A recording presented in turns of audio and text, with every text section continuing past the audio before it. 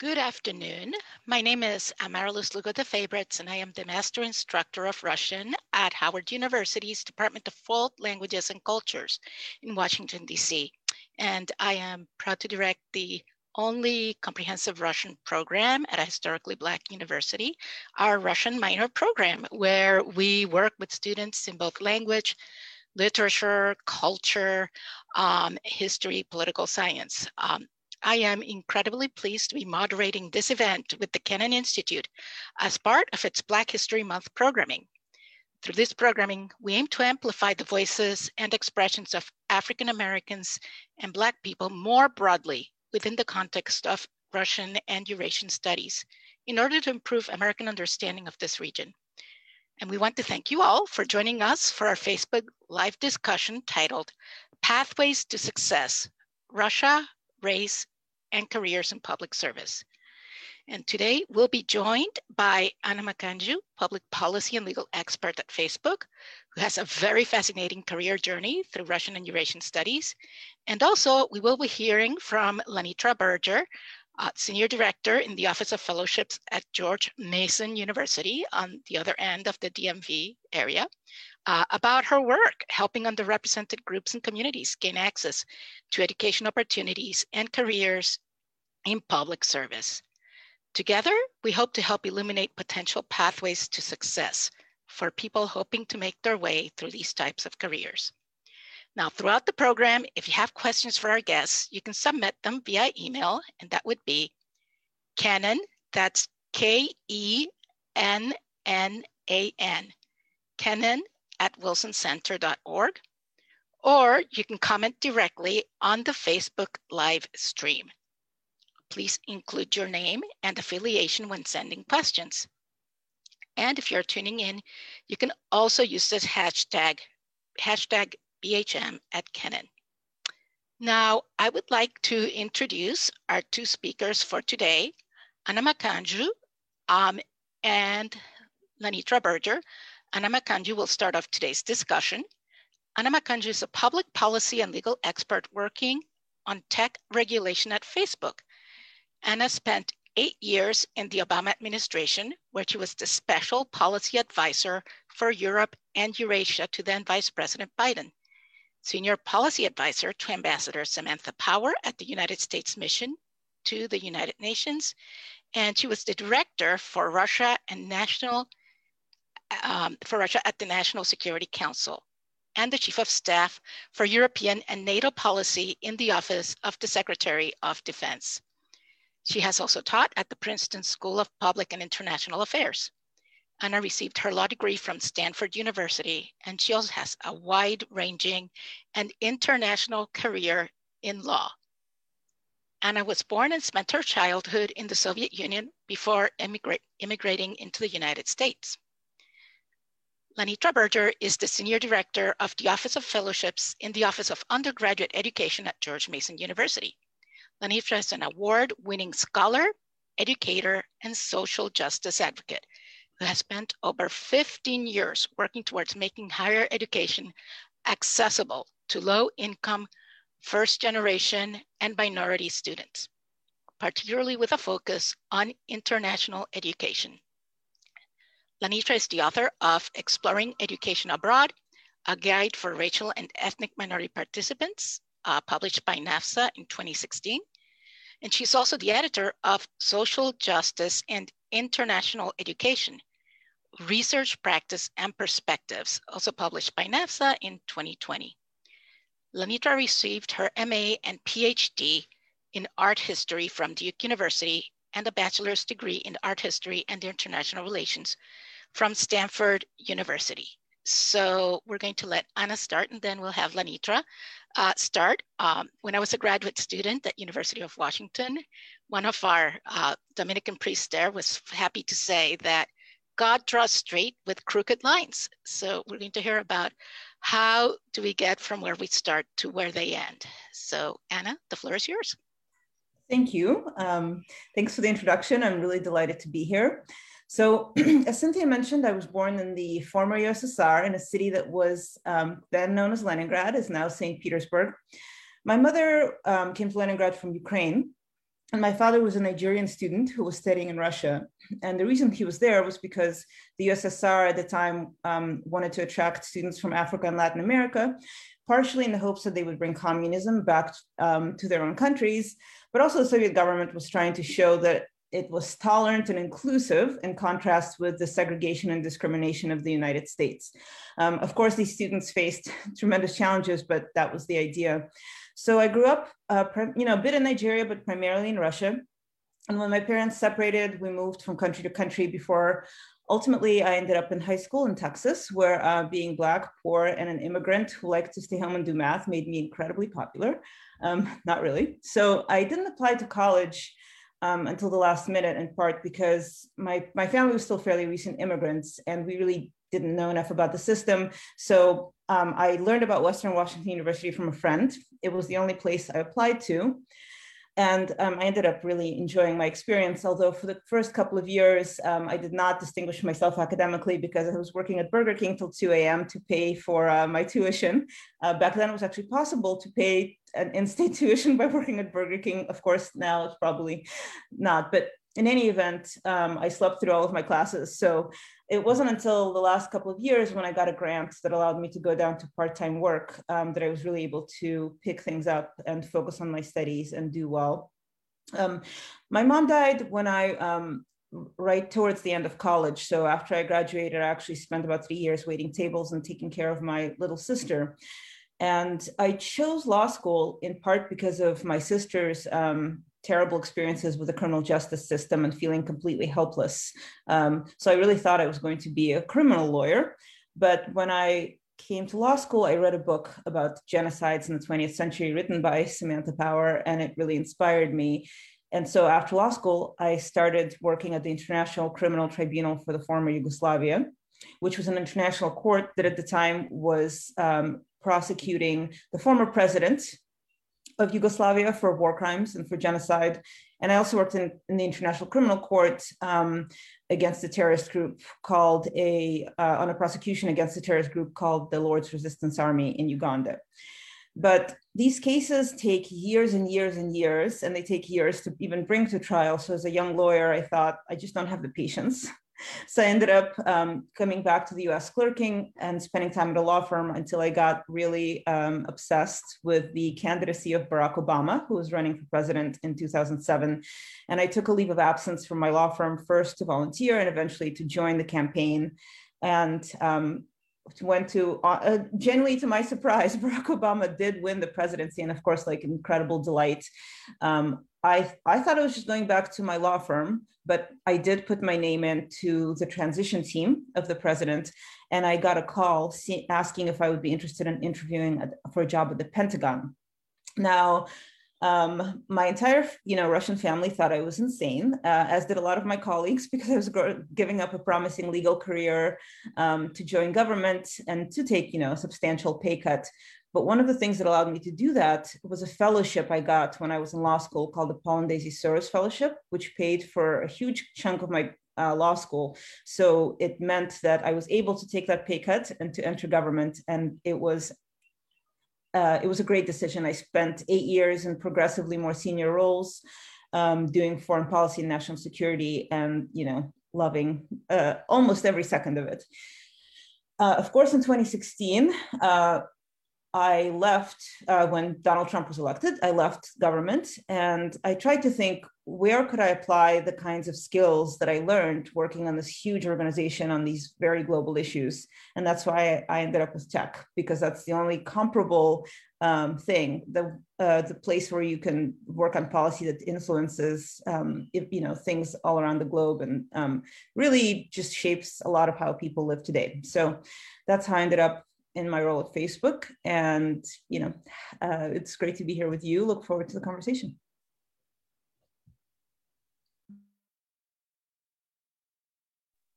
Thank you, Anna. And now, Lanitra, your turn. Thank you so much for the invitation to speak today. And I'm so thrilled to hear your story, Anna, and to talk about this really important subject. Anna is actually the type of student that I love working with at George Mason University. Most of the students that I work with are very curious and interested in different geographical regions, and Russia is still a really popular region that students are interested in, but they take very non-traditional paths to get to those pathways and careers.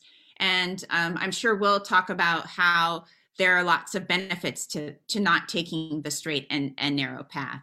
I also ended up in my position in a very serendipitous way. But as I've reflected over my evolution and how I came to this role, even though I'm not specifically an area scholar in Russia, my interest in Russia has been a consistent theme in my life since I was a young child.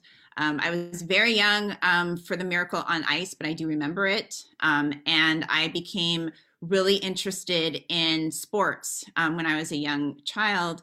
And so I would watch the Olympics every 4 years and was fascinated with how the Soviet Union and other Soviet bloc countries would send delegations, and they would dominate certain sports, and how much of that was such a big source of pride for countries to be invested in these political issues played out in sports.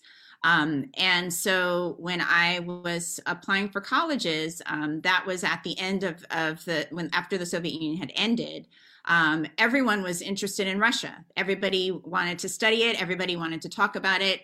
And so I enrolled at Stanford University, where our provost was Dr. Condoleezza Rice.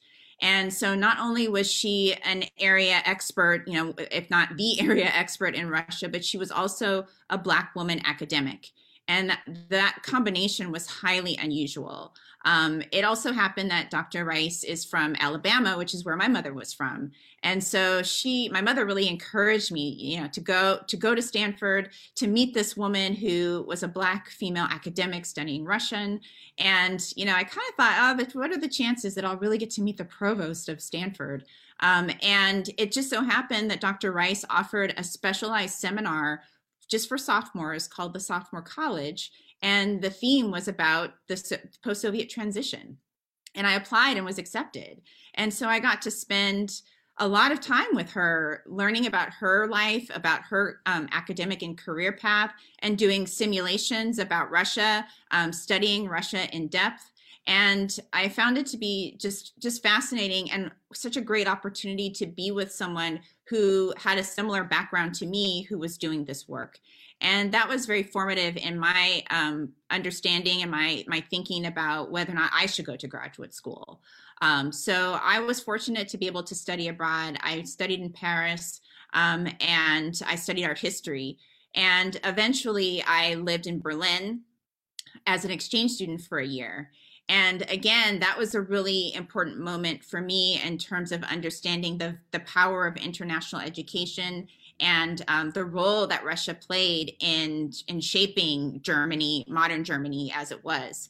So I met a lot of people who spoke both German and Russian, a lot of East Germans who were heavily influenced by Russian culture.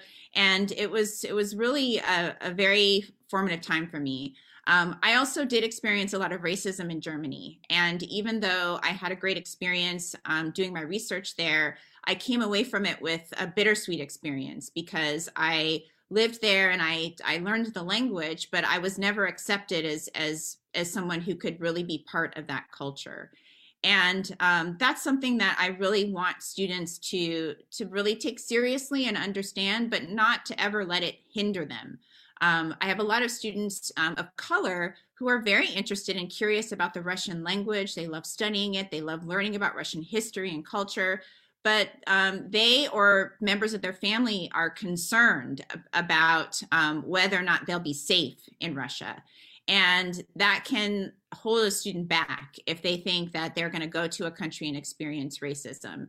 And so my role at George Mason University as the fellowships director is to advise students on opportunities that will allow them to go to those countries. But as a woman of color, as an academic who's committed to social justice and addressing underrepresentation, I also know that I have a special obligation to help those students understand how to overcome those barriers, how to go to Russia if that's where your interests lie, and how to develop the skills and have the resources to respond if you experience racism or discrimination.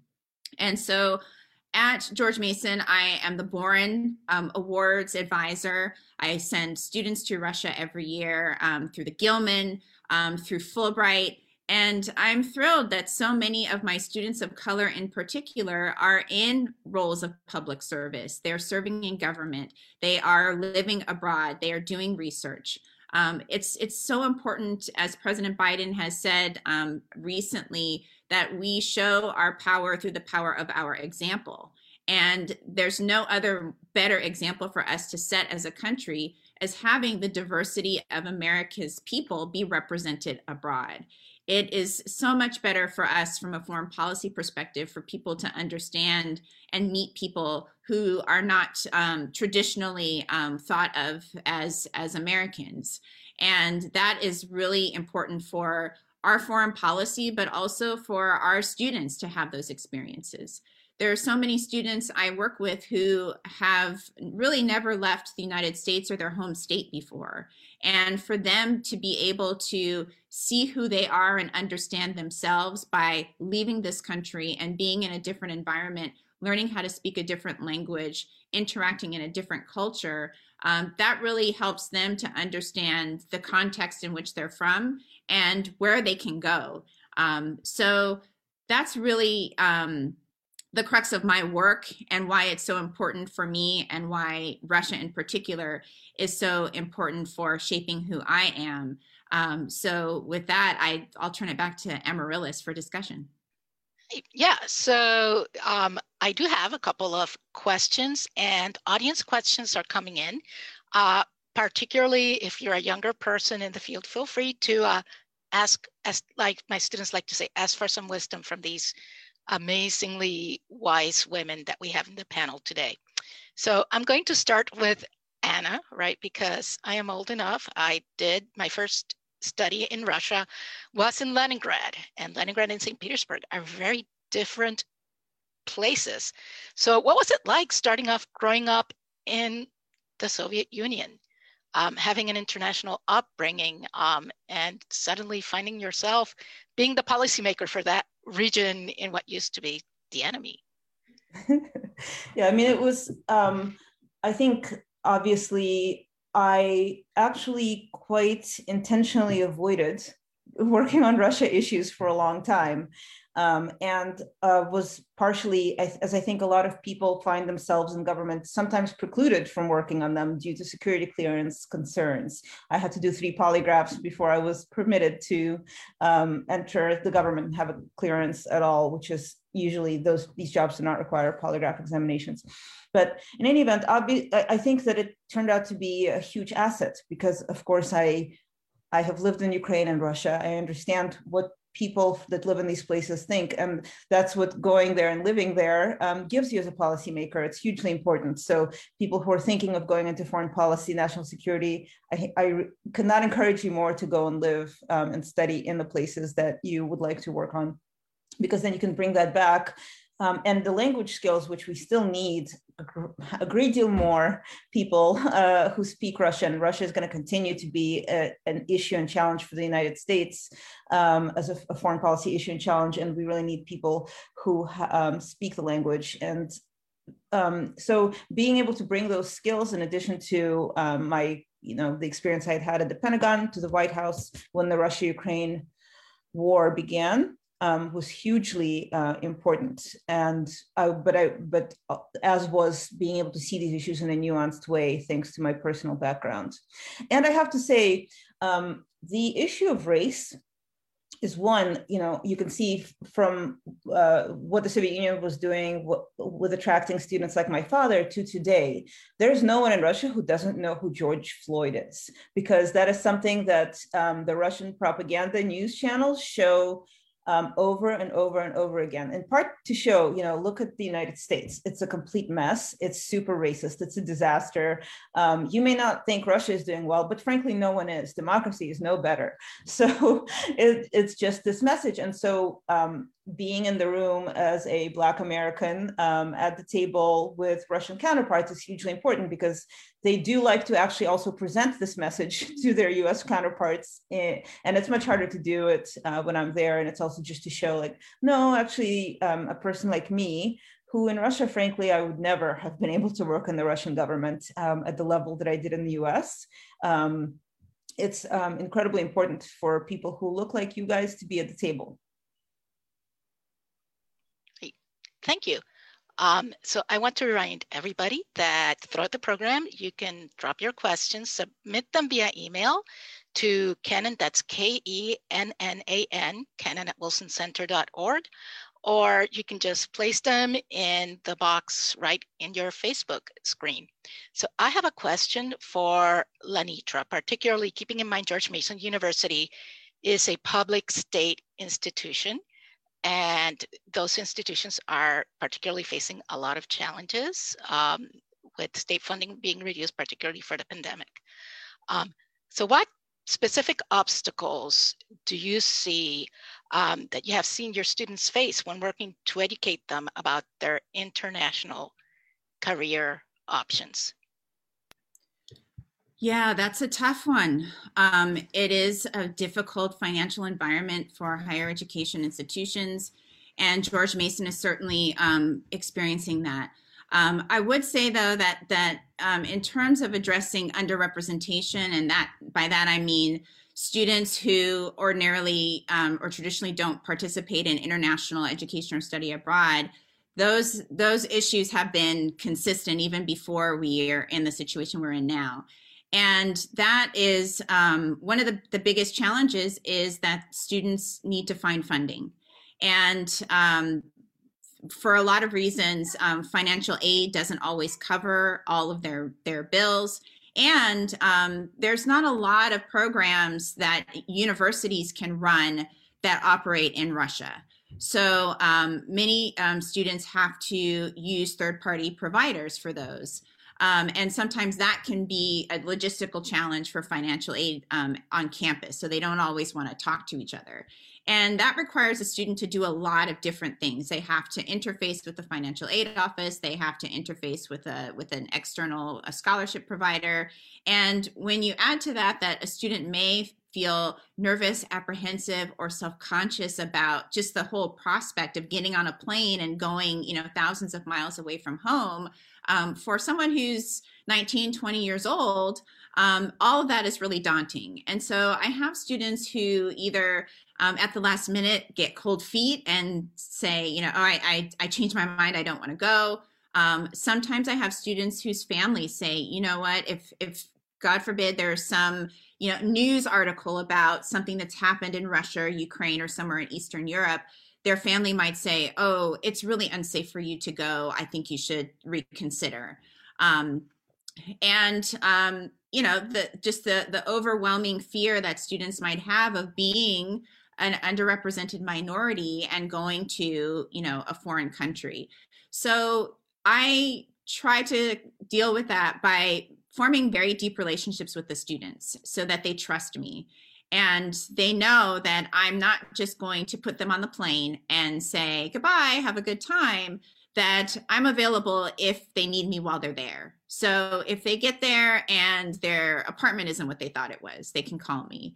If they get there and they experience racism, or somebody calls them a racial epithet and they don't have anybody to call, they know they can call me.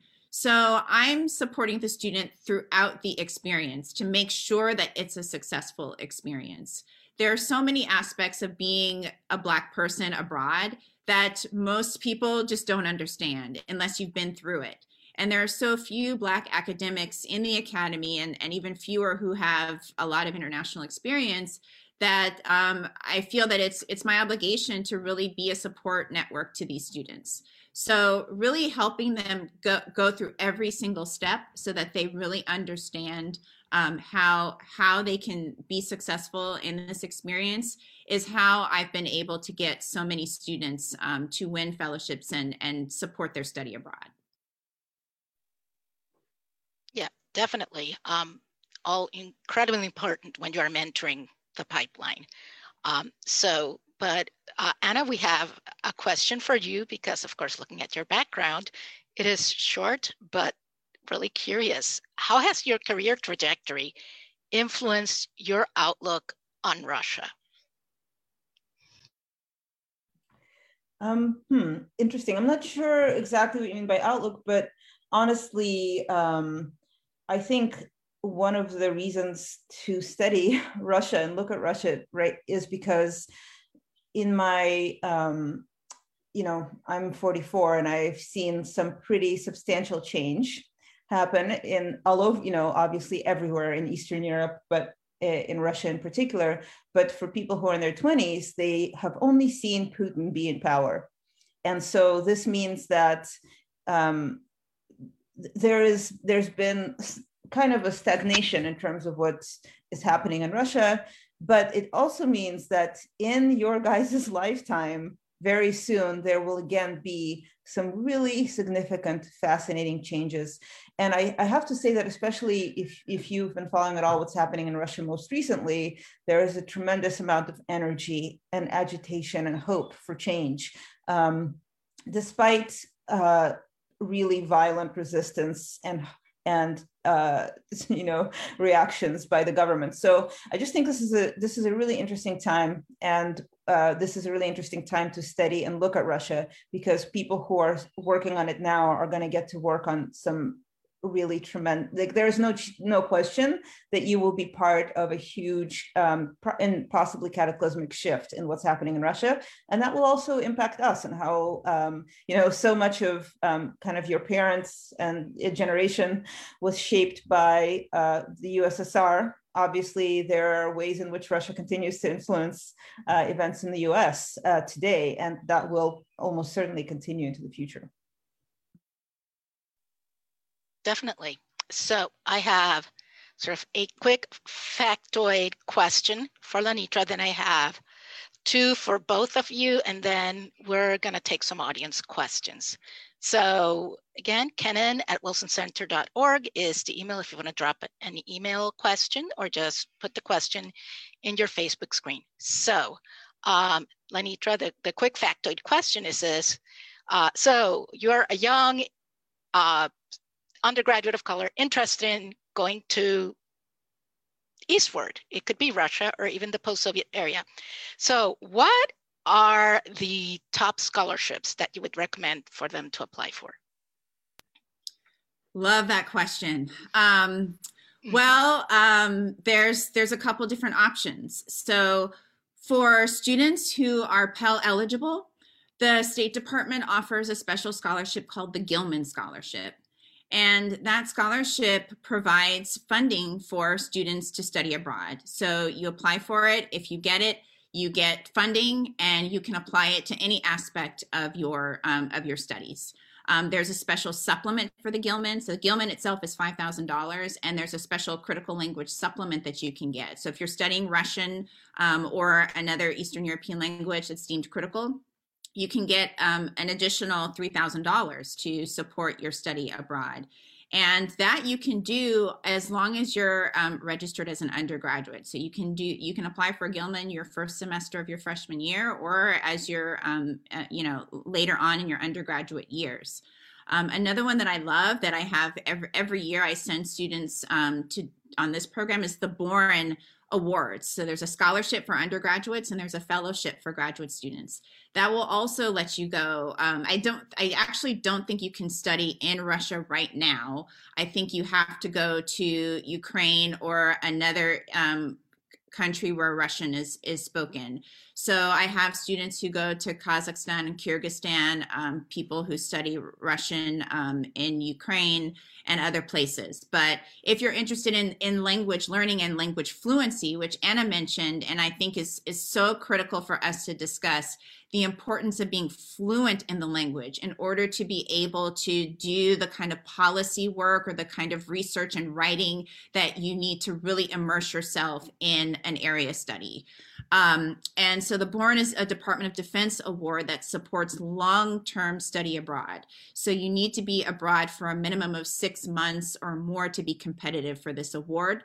But if you get it, not only do you get funding to study abroad, and you get to design your program. I mean, how cool is that? You get to pick where you're going to go and what you're going to study. And then when you come back, there's a 1-year federal service requirement, which is, they help place you in a federal position to use those skills. That's a fantastic program. And the students just do so well as individuals, but also they have a great group cohort that connects the students. The final program that I'll mention, which is a postgraduate program, I could literally talk forever about scholarships and fellowships, but the final one I'll mention is the Fulbright U.S. Student Program. That's another Department of State program for once you've gotten your bachelor's degree. You can either do research overseas in a foreign country, or you can teach English through their English Teaching Assistantship program. And there is an ETA program in Russia. There's also ETA programs throughout Eastern Europe.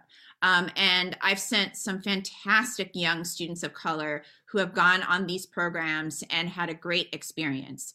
So what I think is important is the scaffolding, and that one scholarship builds on another. So if you get a Gilman, you can combine a Gilman with a Boren, or you can get a Gilman, go for a short amount of time, and then apply for a Boren and go back for longer. And then at the end, after you've done all of that, then you're really competitive to do a Fulbright, where you can go for another year after you've graduated.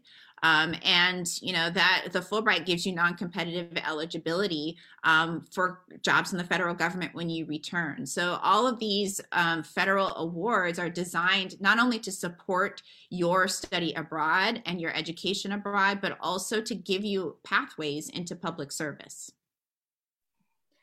Great. And I just wanted to do a quick shout out also to Project Global Officer, Project Go. If you are a young person of color and you are in ROTC, ROTC will pay you to go spend summer studying abroad, Project Global Officer. So if you're in ROTC and watching and you've never heard of this, go talk with your commanding officer in your battalion. And I have sent multiple students from ROTC at Howard on Project Go, and they have all loved the program. Yes, Anna.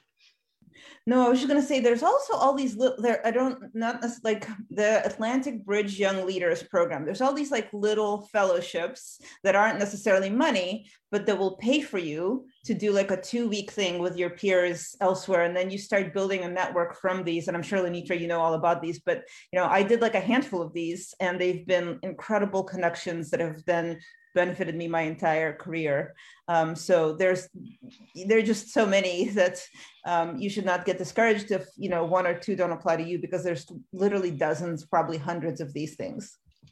And I'm so glad that you mentioned that, Anna, because those are not as well known as the bigger fellowships.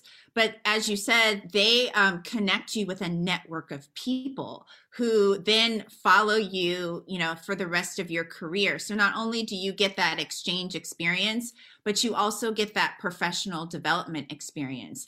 And I did a couple of professional development exchanges. I did one through the State Department called Young Turkey, Young America. And it was fantastic in terms of creating friendships. And 10 years after I did it, many of the people that were in that program together have gone on to be, senior members of the administration. So there's the actual language learning piece of it, and this experience of being immersed abroad. That's important. But then there's also connecting with like-minded colleagues through these experiences that is just as important. Okay, so we have questions rolling in. So short, sort of like the student perspective, parent perspective, and then we're gonna get to our audience questions.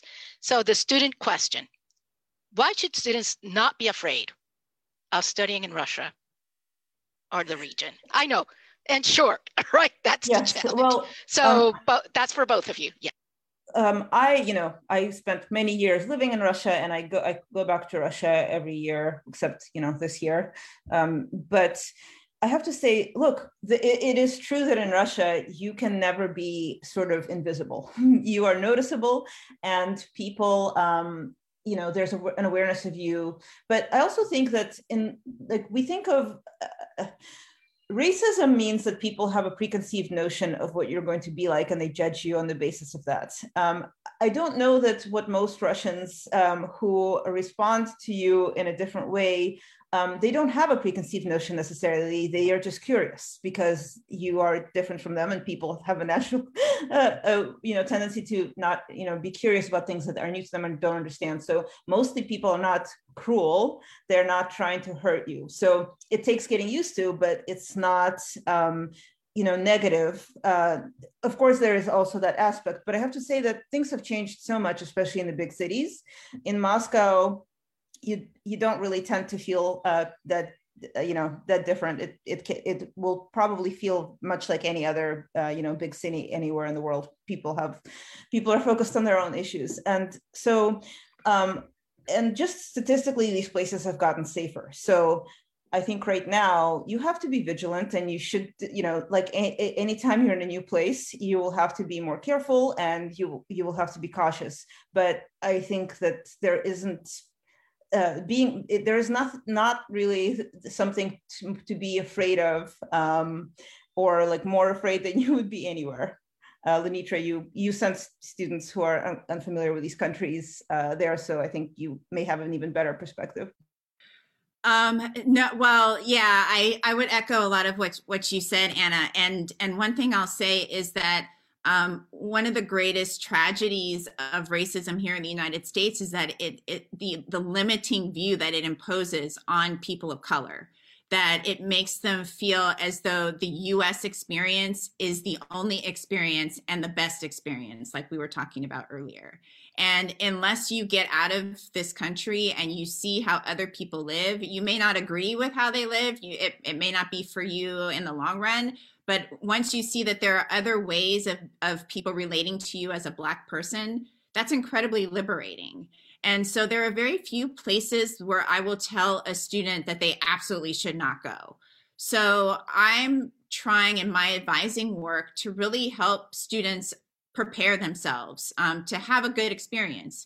And the first aspect of that is that anytime you leave a place that you're familiar and you go overseas into another environment, you're going to be uncomfortable. Discomfort is part of the process. And you have to develop strategies for handling that discomfort. I also want students to understand the importance of language fluency and that process of, you first arrive, and even if you've studied Russian for years in the United States, when you get on the ground, it's going to be different. There's going to be slang and terminology that people are using that you're not going to understand. So there's going to be a learning curve at first. But there's this interesting middle point that happens for students of color. When they first get there, they're struggling to learn the language. They're struggling to get their bearings. But then they become acclimated. They start understanding the language, they can converse, and that's actually the point when they understand more of what people are saying. So they can pick up more when people are saying negative things about them. And that's a very specific type of advising that I have to do, is like once a student can pick up what a racial epithet is, and then they have to try to process that. That once they work through that in that final period when they've hopefully gotten close to fluency, they also have more tools because they've also understood the culture better. They have the tools to respond. So not only do they hear what's going on and they can speak to other people, but they can actually develop responses and protect themselves and respond in that language. So I think that Russia, and Eastern Europe, they're all important places for people to study. I would never tell a student not to go. And I generally sit with students extensively to prepare them so that they have all of the tools that they need to be successful, with the understanding that success does not mean a flawless experience where you never make a language mistake, that you never offend anyone, that you never have any problems. It's how do you become resilient enough to navigate all of those issues? And sort of also being an instructor, I do have to say, there's a lot more of us now. When I was coming up, good luck. It took about 20 years before I met another Puerto Rican in the Russian area studies field. But now there's a lot more of us. And I can tell you right now, my students do get to talk with people of color that have been there before so that they can sort of get what's the ground truth if you're a person of color there. So that was the student point of view. Now for the sort of the parent focused question, and then we're going to move to the audience questions. Again, you can drop your questions at kennan@wilsoncenter.org or right at the Facebook page. So particularly thinking about Howard, right? Which this year is over 60% female, and I get my male students in there, right? There's a big pressure on our students of color, particularly when you're looking at first generation student of color, to choose the field with return on investment, right? Where it's easy to say, hi, I'm gonna have a really good paycheck and a 401k when I'm done. Anna, you did mention you had to take a pay cut to join the Obama administration. So how do I sort of convince my students that this is a worthwhile sort of route to take, even if you wanna go straight to the Facebook paycheck first? So there we go. Well, first of all, if you want to wake up every morning being thrilled to go to work, that is a privilege I think very few people get. And as much, I think that, you can certainly enjoy being a corporate lawyer also, but I think fewer people wake up in the morning being really thrilled to go to work every single day in those roles. So I think that I should say that, those jobs, the jobs in government still compensate you fairly well compared to lots of other careers. And you have, if you stay in government, you have a pension and you have all of these protections. You have great health insurance, things that you may not get these days from too many other careers. So, and plus, if you do choose to not stay in government forever and go into the corporate world, that experience is incredibly valuable. Obviously it's my government experience that allowed me to take this job at Facebook and continues to allow me to be sought after by other companies, because essentially every company is global now. People want to hire people who understand how things work in other countries and who can relate to a more global mindset. So it will, government service is going to be an asset to you, whether you choose to stay in government or whether you choose to go into another field. I'll just add too that I have less of a problem with this particular issue at a place like George Mason, because so many students come to Mason really interested in a federal career or working in government. But I do still encounter it. And that's a really hard one to counteract if someone's worked so hard and their whole family is working to send this person to college. And so it's not just about this person getting a degree, it's about supporting a whole community with that person. And so, yes, they want to see that if you get this opportunity, that there's going to be a payoff at some point. And, you tend to see this a lot with PhDs. It's hard to say to somebody, to your family, I'm going to go get a PhD and it's going to take me 10 years to study Slavic studies and I'm going to get a $12,000 a year stipend. That's a long investment for, people who are working to support you. But as Anna said, these are long and windy paths, and also, to mix the metaphors, a revolving door. So the language fluency is going to help you in the private sector, and it's very common for people to go from the private sector to the public sector and back and forth, depending on the opportunity, depending on the need. And so you want to caution people not to think about that starting salary coming right out of college. That's, for most people, it's going to be low. But if you can get your foot in the door and get into opportunities that are going to give you the skills that you need and put you in rooms where you meet people who can take you places, then very soon you'll see that you're making connections with people who can help you move around and move up. So that's a tricky one to navigate, just because you have to counsel the student and give them what they need, to be able to follow their career path of choice. but also recognizing that there's probably a larger network of people who also are supporting this person. Okay, so we now have a few really cool questions from our audience. Thank you very much. So, okay, I'll start with the first one. And this one's from the Facebook post. My name is Ayala. I hope I pronounced that right. My apologies if I did not pronounce it right.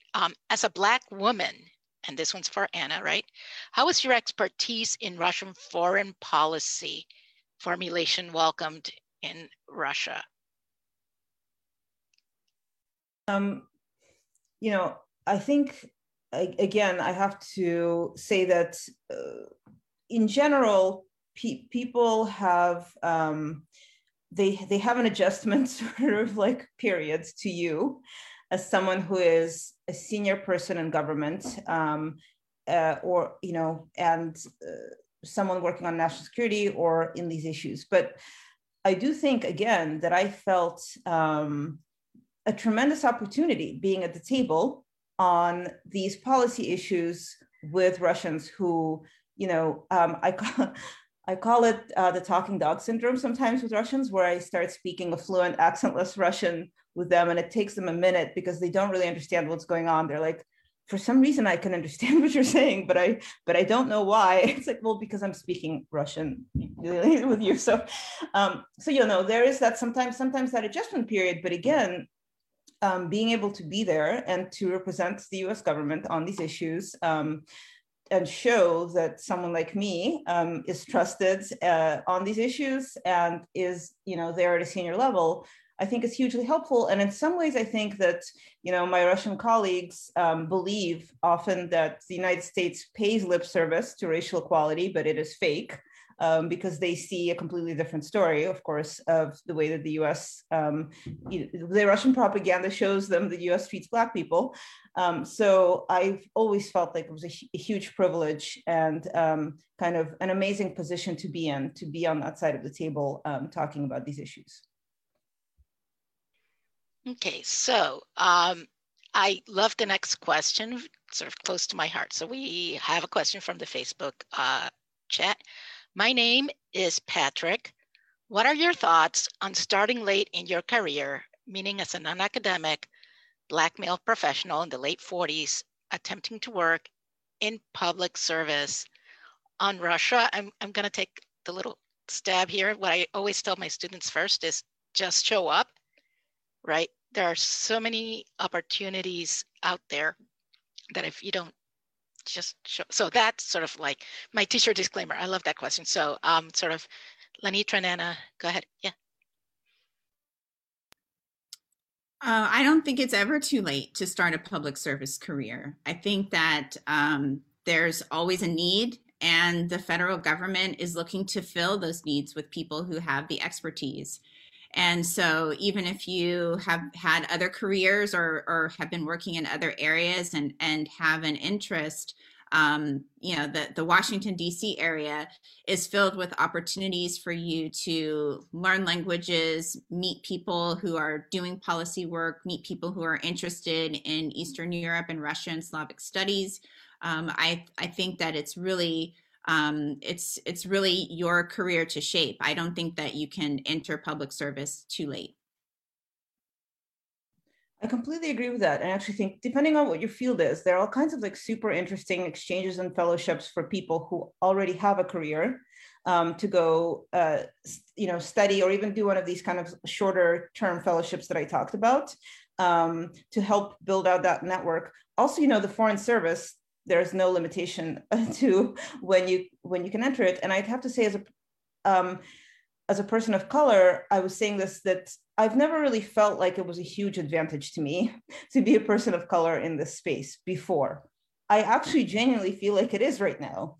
I think that there is a huge push to get more people of color into public service, particularly in foreign policy and national security, where there are not, you know, too many of us. And so I do think that it is actually an advantage right now. And I don't think we're going back to a place where, you know, it wasn't. So I would just, if that's something that you're interested in, passionate about, absolutely would encourage it. All right, so, and Lenitra, he had a little bit of a follow-up. So like quick, like where to start, one place to start, if you can recommend one place to start for him.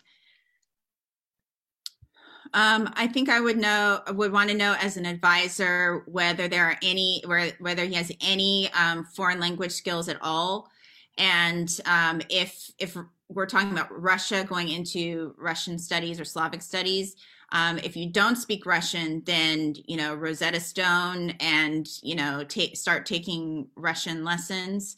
If you already do speak Russian, then I would, really dive into, the Russia policy community and start talking to people. And you've actually taken the first step by attending a webinar like this, where you're, learning about different opportunities and seeing who the different people are who are in the field. So you're off to a good start. And then it's just a question of, making those connections and studying the language. Great. We have a little bit of a policy question. So since we have Anna here, it's such a pleasure when you have somebody so experienced to answer these kinds of questions. So for Anna, in the 2016 election, Russia purposefully stoked racial tensions through their online propaganda efforts, particularly leveraging social media platforms such as Twitter and Facebook. As someone working on tech content issues, can you talk about ways in which social media platforms and online forums can better combat disinformation and moderate hate speech? Sure. I mean, I do think that we're living a kind of, in terms of what tech platforms do today, we're living in a completely different world than we lived in 2016. I know that the policy team at Facebook is now thousands of people, where it was probably maybe 100 or 200 people in 2016. I'm not sure of the exact number because I wasn't there, but I know that it's grown exponentially. And not just Facebook, there are lots of other tech companies that didn't have a policy team at all, that now recognize that that any of one of these platforms you wouldn't even think of, like Etsy, can be exploited, or can have hateful content, or all kinds of problematic issues. But everyone is aware of that now, and they're working really hard to combat that. So they have significant additional capabilities. Of course, the threat continues to evolve, and it's a huge challenge to continue to stay ahead of that threat. And I do think that this is a place where governments and tech companies should be working together. That's part of what my current role is. But also, tech literacy for populations is hugely important. There are countries like Sweden that devote enormous resources to ensure that populations are tech savvy, so that as users can also be a part of the solution in terms of spotting and addressing disinformation, propaganda. So I just think, this is going to continue to be a huge challenge, but there is complete awareness of the challenge now and a huge amount of effort to address it. So I feel optimistic, genuinely optimistic about where things are going. Great. So we have a great question for both of you to contemplate here.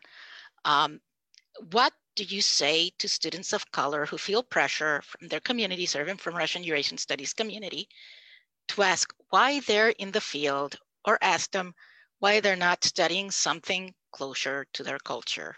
So that's the actual question, and I'll throw in, yeah, that could have been my mom, right? I'm Puerto Rican, and every now and then when I say I'm gonna go travel to do research, she's like, why didn't you stick with Puerto Rican studies? You could be researching in San Juan and your kids could be staying with your aunt and I could be there, Instead, you're spending January in Leningrad. So, so what do you say to students of color who feel the pressure when they're asked why they're not studying something closer to their culture, particularly when we know that there are certain fields that have sort of become the warm and fuzzy bubbles, like Africana studies, border studies, Chicano studies. In that case, why Russia? Well, first of all, I'd like to say that January in St. Petersburg is glorious. When all the rivers freeze and you can, walk around and look at the city. One of the most beautiful cities on earth, by the way. I highly recommend that everyone visit it before they die. It's really just spectacular. But I mean, I think part of it is, look, we need more Russia experts desperately. And so I do think that there is something to the idea that by studying something where there's a greater need, you have a greater chance of rising through the ranks and going to work on these issues at a super senior level, and just making a name for yourself in a way you might not studying something where there are already tons and tons of people in this subject matter, even if it's easier because there are so many people around you to learn from. I do think that there are advantages to going to a field where there are not as many people studying it, and particularly where this is such an important topic. It's so critically important to US foreign policy, and there is absolutely no question that there will continue to be a need for decades to come. I would definitely second that. The other thing I'll say is that an important part for me in the racial justice movement is supporting intellectual curiosity. That it shouldn't just be people who are wealthy and who come from storied families who have the ability to pursue whatever they're interested in. And so it's important for students to follow their intellectual curiosities. And Amaryllis, I'm sure you can also talk about this. So if you're not interested in studying border studies, but you're fascinated by the Russian language, that is what you should pursue. That's what you should study. It's a very hard and lonely life to study something that doesn't interest you, that you don't like. And so I really spend a lot of time with younger students, having them think about, what's interesting to you? What do you want to do? And it's very difficult to make that distinction when you enter college between who you are and who your family is or who your parents want you to be. And that's part of the discovery process in higher education. And so to me, it's critical that students follow those passions and those intellectual curiosities so that they can truly achieve fluency of language, so that they can really become subject area experts where they have a depth of expertise. You only get to those ranks if you're really and truly curious and if you can ask really good questions. So if that happens to be that you are interested in Slavic studies or Russia, then you should pursue that. And parents and family members don't always understand what that looks like at the beginning because they're frightened. If no one else in your family has studied this area, they don't know what you're going into. But that's where you build that trust that you're going to achieve a goal and add an important perspective to a field and a region that so desperately needs fresh voices and fresh perspectives. Great. And this really nicely segues into our last question that we have right now, which is, how do you see the short and long-term future of racial diversity in the public sector and federal workforce, given new initiatives that President Biden has put forth? Again, I would say that I do feel very optimistic about what is happening today. I think that there's a very concerted effort to identify and include people of color across the federal government. There's an infrastructure that the administration has built. I know because in this kind of latest round of government hiring, have been reached out to by all kinds of organizations as someone who, has a background in this field. So I think that they're working really hard to make sure that they identify experienced people, but also young people who are just entering this field to make sure they are included as well. So I think there's still obviously a lot of work to do, but the machinery to ensure this kind of inclusion is really being built out right now in a way that I think will be more durable and not just kind of a, a passing phase. Absolutely. And, as Anna said, at the beginning, this is such an exciting time to be in public service and for young people to feel inspired to step up and join the ranks of public service.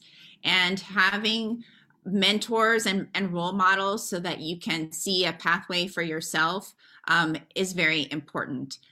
For me, that was seeing someone like Dr. Rice in her position as a provost and as a Russia expert. And some of you on this call and who watch this later will see that Anna spoke very candidly that she didn't take a straight path. It was not a path that was cleared for her. She had to make it for herself. And that none of these paths, no matter who you see sitting up front, no one had an easy route. There are always challenges and obstacles that people have to overcome. So don't think that just getting into a career of public service is going to be, an easy road. It's going to be challenging. There are big questions that we're tackling and trying to solve through government, but that doesn't make it any less fulfilling or interesting. And, when I look back on my time as a public servant, as a state employee of George Mason University, and I see all of these wonderful students who are working in the State Department and who are working in intelligence and who are foreign service officers. And I think, wow, I remember when that student was a freshman and came to see me and had no idea what they're doing. And now they're advising someone in a federal agency. And it makes me feel very proud of being in the role that I am and to see how these students are going to be the next generation of mentors and role models. So I hope that everyone here feels empowered and energized about the prospect of serving in government and to understand that clear message from the Biden administration that diversity, equity, and inclusion are important and that you do belong in these careers. So that covers all the questions that we have right now. I want to take a moment and thank the Kennan Institute for hosting a program like this. This is a very important kind of program, not just because of the amazing experience that the speakers have, but also it does show that the diversity in the field, it's growing, and this is a way that allows us to connect with each other in a way that was not possible before, which of course leads me also to point out, do check out the Kennan Institute website because they have some fascinating Black History Month programming going on. And we are incredibly grateful for their taking on this complicated and difficult conversations. So I just wanted to just give Anna and Lenitra a moment if they wanted to just share one last piece of knowledge before we officially close the event.